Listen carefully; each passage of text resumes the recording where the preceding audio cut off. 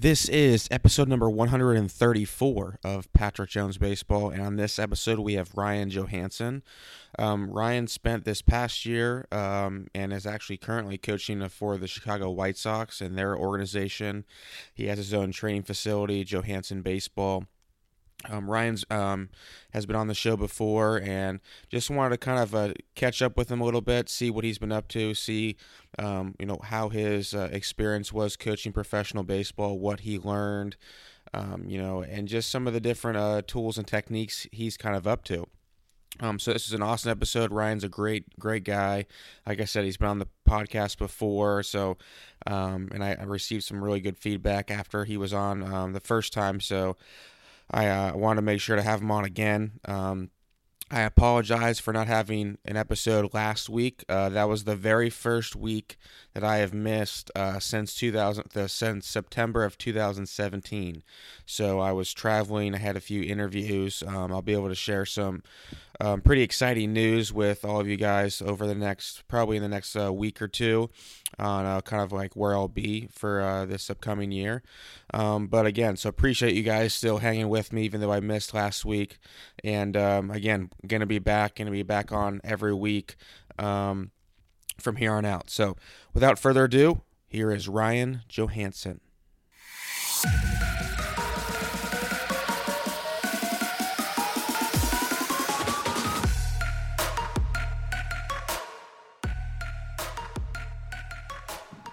All right, we are now live with Ryan Johansen of Johansen Baseball, and he's also a member of the Chicago White Sox. Ryan, thanks for coming on today, man.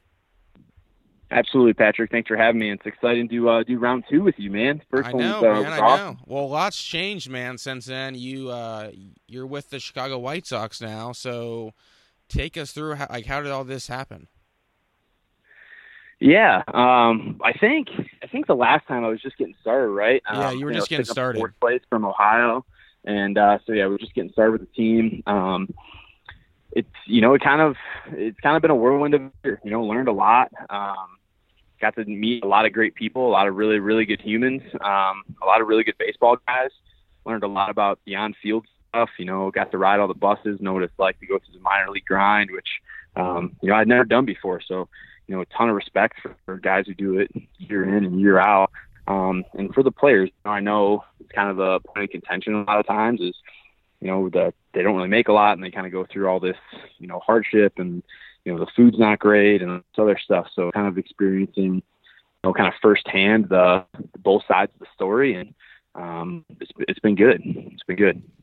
What surprised you about being a coach in professional baseball? What surprised me? Oh, man. I'm sure this question could go in a bunch of different ways. It can. let's stick to maybe just the baseball part for now. Yeah, so the biggest surprise really, was the biggest surprise was probably the way that we go about our daily work in terms of like early work and on-field BP and things like that. Obviously running a facility and kind of being in what some refer to as a dungeon versus the real world in some instances, was a little bit different. Like the amount of routine, you've got very similar routines for 140 games, and then having enough feel on days when it's 110 degrees out and humid, but they got to play at 7, kind of toning it back.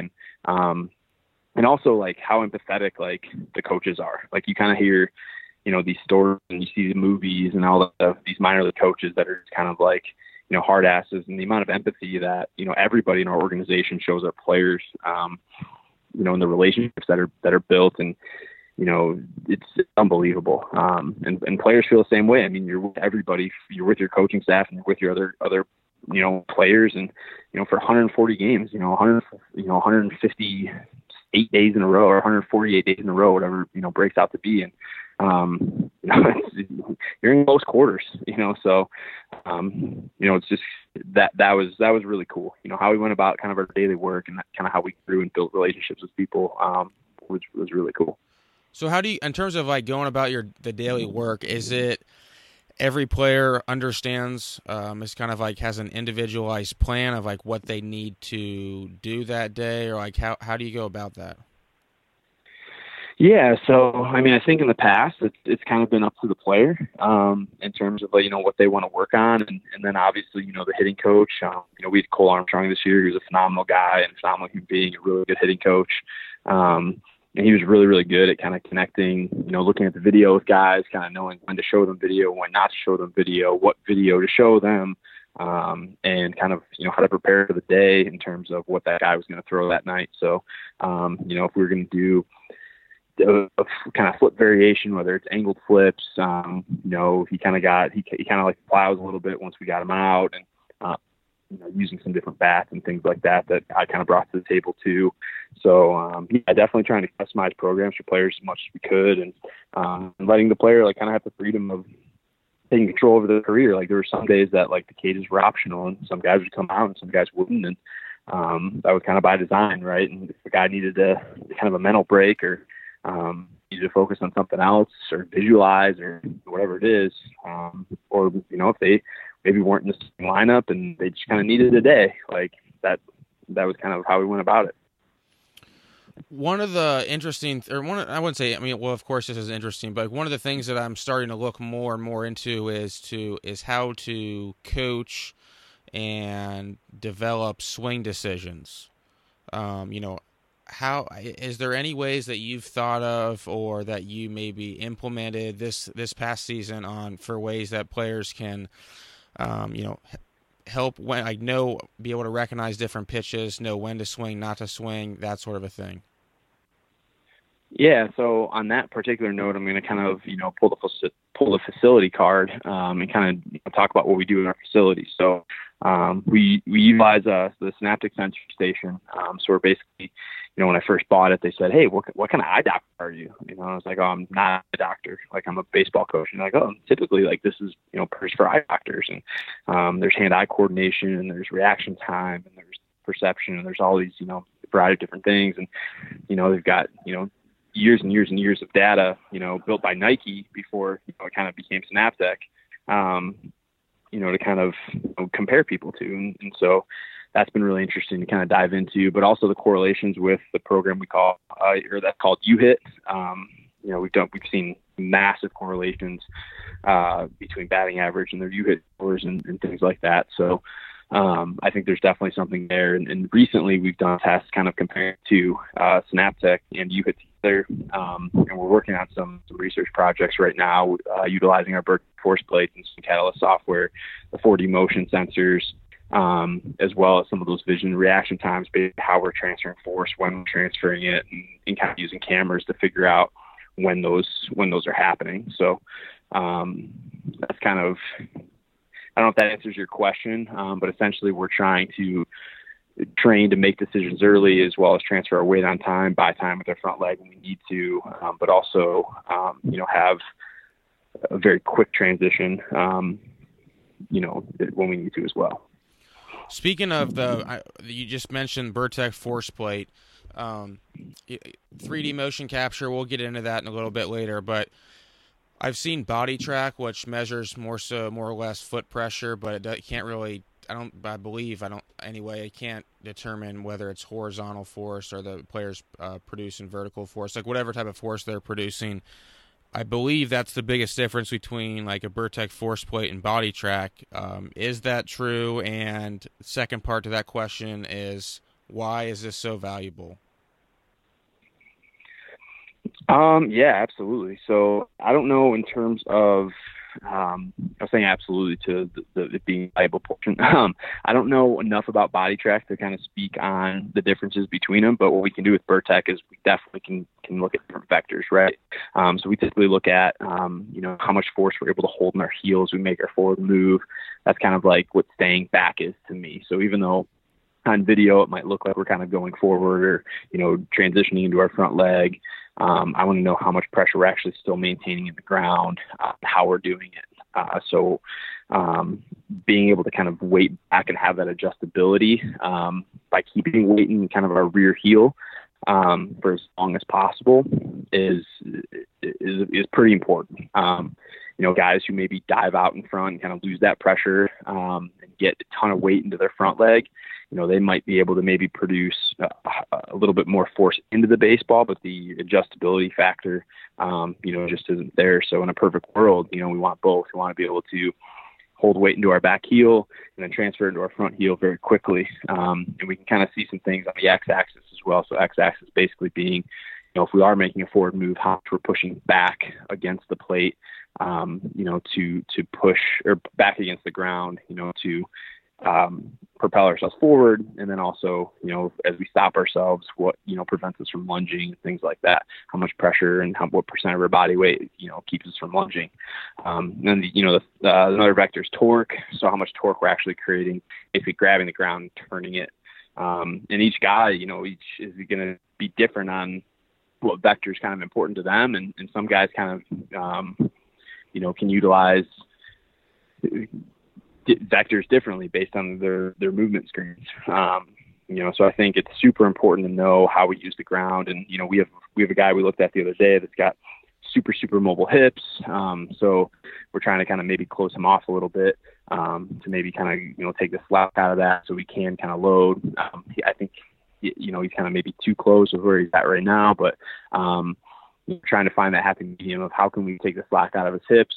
But his torque numbers, are probably pretty low. And so if you are closed off, like we want to see those torque numbers maybe jump a little bit and be a little bit higher. So that's something where you kind of customize to the player how you're coaching the force plate, not just using it and saying, like, hey, I've got this cool technology, like come stand on it, type thing. So I don't know if that answers your question. It probably maybe goes into maybe a little bit too much detail or not enough. I don't know. No, that was good. I mean, I had Ian Happ on a few weeks ago, and he talked about when he was on force plates, his left-handed swing, he created more vertical force. So I guess my next question would be is it just based off of, like, how do you determine what force is optimal for that player? Yeah, I think it depends on what they're demonstrating, right? So if they're demonstrating, a vector that's much higher than the rest, like I think you want to capitalize on it. If they're demonstrating, not really a lot of force anywhere, you want to kind of figure out why and kind of look at their movement assessment. So sometimes I think it's how flexible they are, not necessarily flexible, how mobile they are in certain parts of their body, and kind of what bucket they kind of fit into. But also just, I think the KVS graphs or 4D motion graphs in our case kind of, play a role. Is it a guy who's creating, force, by kind of spreading out all the deceleration numbers, or a guy who's, maybe got a little bit tighter move, through there. So, but I really think like diving into, what the player does and kind of maximizing on what he does well, and kind of focusing on what he does well, and then kind of maybe trying to build that up and collating it with the variety of different data is kind of how you're going to figure that out. So you just brought up 4D and KVest. Which one do you like better? I like them both for different reasons. That's my diplomatic answer as we're recording. Very politically correct answer. Exactly, yeah. So I like KVS because I think it's really easy to first is on a computer, right? So create a PDF file, kind of using, a mouse and things that, and maybe that's just showing my age, which I'm really not that old, but, I really, I like the computer feel over like a tablet feel. So, maybe that's my own personal bias, but I like the fact that it's on a computer. I like the fact that it has, really clean reports. I like the fact that I think the auto captures maybe a little bit better, on that aspect. The setup itself, I think they both have their issues in terms of crashing and starting up again. I don't think either one is better than the other in that category. They both, are obviously motion capture things. So if something's going wrong, you have to kind of restart everything, get it going again. I think the notch sensors are a little bit less invasive, and in a lot of cases they're smaller. And I think they are more versatile. So I think you can put them different places. And the one thing I really, really like about 4D is you're capturing, for the way we use it, is we capture time and space. So we can capture, anything. We can do a softball pitch motion. We can do a jump. We can do, a med ball throw that's both sides, right? So we can throw a med ball into a wall to the left and then give, a med ball and throw it into the wall to the right. We can capture the whole thing and see how they move in one graph, the left side and the right side. So, with KVS, you kind of have to have the swing mentality to kind of give you the line and kind of presets things and talks about your first move and your heel strike. And it's great. And that's really easy to read for, people who, just want to see that information. But I think 4D is a lot more versatile in that aspect. The biggest issue that's on the iPad and, sharing information isn't always the easiest. But then again, it's good on all Apple products. So if I'm using it on my iPad, I can also pull up the app on my phone and I can be going through reports, in Arizona, for our facility back home, on my phone at a coffee shop. So it's pretty cool in that aspect too. Yeah, it is very interesting, and it's interesting because for me anyway, it really once you have like that information, you can kind of combine it with their movement assessment. Like that's when you can really start like putting some of the pieces together. What do you like to do? Like, do you have a certain movement assessment that like you kind of created on your own, or like what do you do from like a movement standpoint? I got to give Justin Stone a lot of credit on my knowledge in the movement assessment stuff. I mean, he's been really good on not only creating content, but also, getting us into the facility, showing us some things. Obviously, I'm TPI certified, so there's that aspect to it. But I think basically once you kind of understand rotational movement and what you're looking for, I think people should create their own assessments just because it needs to match what makes sense for your facility and what makes sense kind of in your mind in terms of like how you're going to match things together. It doesn't have to be the same as everybody else's. So we've got a couple things, in there. I do have guys, guys and girls kind of bear crawl, and we kind of look at a couple different things there, which I haven't seen in other movement assessments. I also think, the diligence of it, plays a role too. So if you're looking for something that's really, really fast, like, you can create something that's maybe 3 to 5 minutes that, tests for things one time. I like to verify things at least 2 times. And so we'll have a variety of different tests that verify what we see in kind of the baseline tests.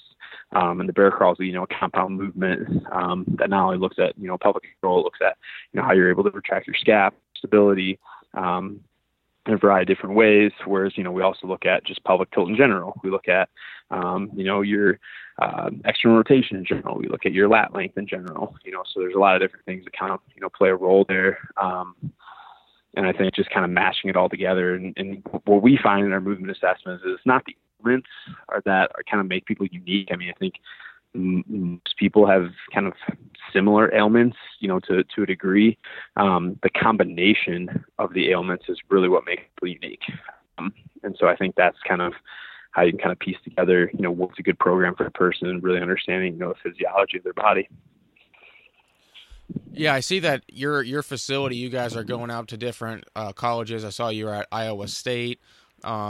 Anything particular that kind of stands out from just being just something different from like seeing from pro guys to college guys?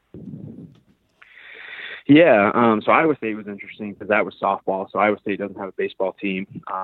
Being in the Big 12, with Oklahoma and some of the other big schools, they're able to kind of recruit some higher level girls, and it was kind of fun to be there. And they've got great facilities and a great staff there. People who are kind of looking for softball and looking for people who are willing to learn. In Iowa State, they brought in Austin Wasserman for their throwing. They brought in, a lot of other people who, they're really trying to do things in their development to help their girls, out and kind of compete and do some things. So great staff up there, had a blast. To be honest with you though, like whether it's, Judson University that came into our facility, whether it's like Forest softball that came to our facility, whether it's Kishwaukee Community College baseball, or, whether it's Chicago White Sox, like, you see the combination, I think, just change. Some things that guys are good at, and then obviously like, the mass aspect of it, depending on age and where you're at and what environment you're in and where you're seeing the pro guys. Are you seeing the really young guys, or are you seeing the guys who, are maybe in AA and AAA? And, what the mass looks like. And then the age plays a factor too, I think. Obviously more mature, men, or have kind of their grown man strength, for lack of a better term, which kind of helps them sometimes move better and sometimes it helps them move not better. And I think just kind of, I don't really think there's any bucket of category you can say, hey, there's a difference between this, and this, until you start getting into the youth. I mean, almost nobody in the youth has scapular strength. Everybody's, really unstable, obviously, from there. So, but I don't think you see these big giant gaps, from college to pro. I think that's more where some of that cognitive stuff really comes into play, and confidence and their ability to shift, their anxiety, and shift their attention to other things. How do you help a player with that last part? Well, and at our facility, we try to create as much anxiety as possible. We use strobe glasses. We've got the quad strobes. We'll use high velo machines, do double barrel, like people have seen on social media and things like that. Where one's a curveball or a slider and one's, high velo fastball. We'll do high velo fastballs from both sides. You just don't know if it's going to run in on your hand or if it's going to kind of cut away from you. So, there's a variety of different, ways to kind of do that. And then just kind of coaching them through the breathing aspect, like just letting them know, like, hey, like, this isn't necessarily like, so you go out here and like feel good and like have success. This is like for you to just eventually not be scared of this environment. Right. And so teaching them to kind of breathe through that and, work through it too, like find, have the ability to find barrel and, when they do it one time, and then teaching them like, look, like this is tougher than anything you're ever going to see in a game. And you just fouled off 13 in a row. Like you realize it's like an okay at bat. Like everyone's like, dude, this is crazy. Like you haven't struck out yet. You're not out yet. And they're like, oh man, I'm not. And then they're like, yeah, okay, cool. And then like teaching them about quality at bats and how they can kind of focus on their process and things like that. And you take the glasses off and you go to one machine or maybe slow it down to something more realistic for what they're going to see. And all of a sudden it's like bang, bang, bang. And then now they're really confident. Right. And so I'm trying to create more anxiety than they're going to have and kind of coaching them through like that breathing process. It's just like anything else. They say like, whatever phobia you have, you're going to get over it better if you're able to kind of expose yourself to it. Right. And so, I personally don't have like, I'm not like afraid of like spiders or anything. So like that doesn't like always resonate with me, but it's just something I've heard. That's how we do it at our place, is just give them opportunities to be anxious and coach them through calming down. And, some guys, they don't have it. Like sometimes you put glasses on a guy and they're like, whatever, coach, like, I don't care. And sometimes you put glasses on a guy and they're like, oh my God, like these are strobing. Like the glasses are dark. Like I can't see. And then they like before you even put the ball in, they're like jumping out of the box. And so, there's a gap of how well people are kind of able to deal with that stuff. Yeah, it's one of the interesting things is, I'm reading this book right now called Peak, and I don't know if you've read it before either, but it kind of talks about. It gives some examples of how, people acquire knowledge and skills, and it gives some pretty interesting examples. Like for one, talking a little bit about, posterior hippocampus, and, the part of your brain that deals with memory. And one of the examples that they gave was they had this, they picked a random college student, and they gave him, they wanted to see how many numbers he could remember and say in a row. And I think his was like 8. So the first day he could, they would say 8 numbers, and then that was the highest he could get to, where he could, remember all 8 and say them back. Now he did this for 2 years, like 4 to 5 days a week. He did this, and it was deliberate practice where the guy who administrated this to him, like they never gave him too much at a time, right? So if he started to fail, they'd pull back a little bit. And then once he started to succeed, they'd push him, but they wouldn't push him too much. So in 2 years, he was able to recite 82 numbers back to that administrator. So they literally think of it like this, like me saying to you, Ryan, like listing you 82 numbers. and you having to retain 82 different numbers and being able to recite all those back. And I just thought there's a bunch of different examples like in the book. That's just one of them, but it makes me like kind of realize like we can push ourselves a lot further than we think. B, if we practice and we have deliberate practice and we have intent with what we're doing, it's a complete game changer. And 3 is it's important to kind of know what we're like, where our peak is at that moment. And so to not give us a player, not put a 13-year-old in facing 95. Like people think over time, like just facing better, just playing more and more games, you're going to get more and more reps. But if you're not consciously working on things, like you're not really getting better.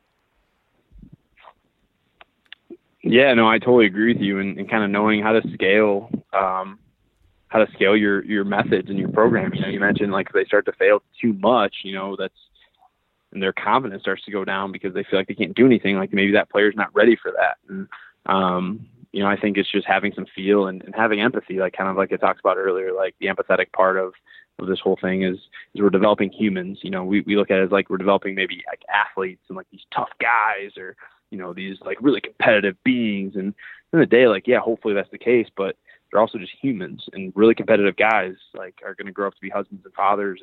And, like they need to have empathy too. Like they can't just be like, I'm the best, like, and go off this like cold, like, coldness to the world because they're just like these tough guys. Like, no, like they've got to have empathy and they've got to understand themselves and they've got to be self-aware, and, they've got to know when to ask for help and they've got to know when to speed up and slow down. And, I think, baseball is one of the best sports, to kind of teach some of that stuff and have opportunities to, but, data guys in general just be kind of a bad rap from the old school guys because we're just numbers dudes. And it's like, that's not the case. Like, not at all. And then you get the swing design guys, you get the bad rap from the external cue guys because we have these kind of like ideas of how the mechanics should work. And they're like, oh no, you don't need mechanics. Like just try to hit it 1,000,000 miles. And this whole thing like fits in the middle. Like swing design guys like can use external cues to coach swing mechanics. And, you can have empathy and coach really competitive, really strong-willed, human beings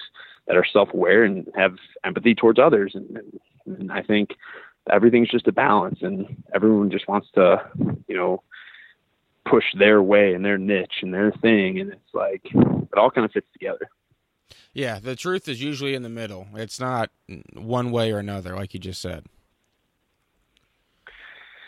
Yeah. Well, I mean, Go ahead. What were you going to say? Yeah, I was just going to say, it's just one of those things where, right now we're in an age of social media that everyone just kind of wants to argue. And I know it's kind of a popular topic, and I think everybody kind of agrees on the same thing. So, maybe it's low hanging fruit to get people to agree with you, to say, hey, yeah, we all just argue on social media, but, we're all meeting in the middle.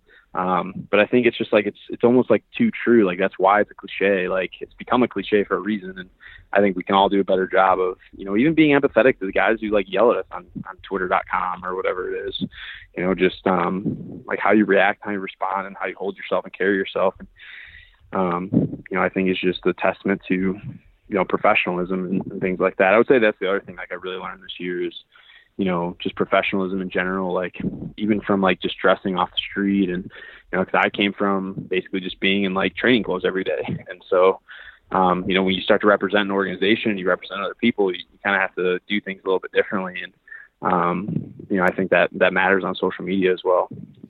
Awesome, Ryan. Won't take any more of your time, man. Again, really appreciate you coming on. And again, man, just appreciate it. Absolutely. Thanks for having me.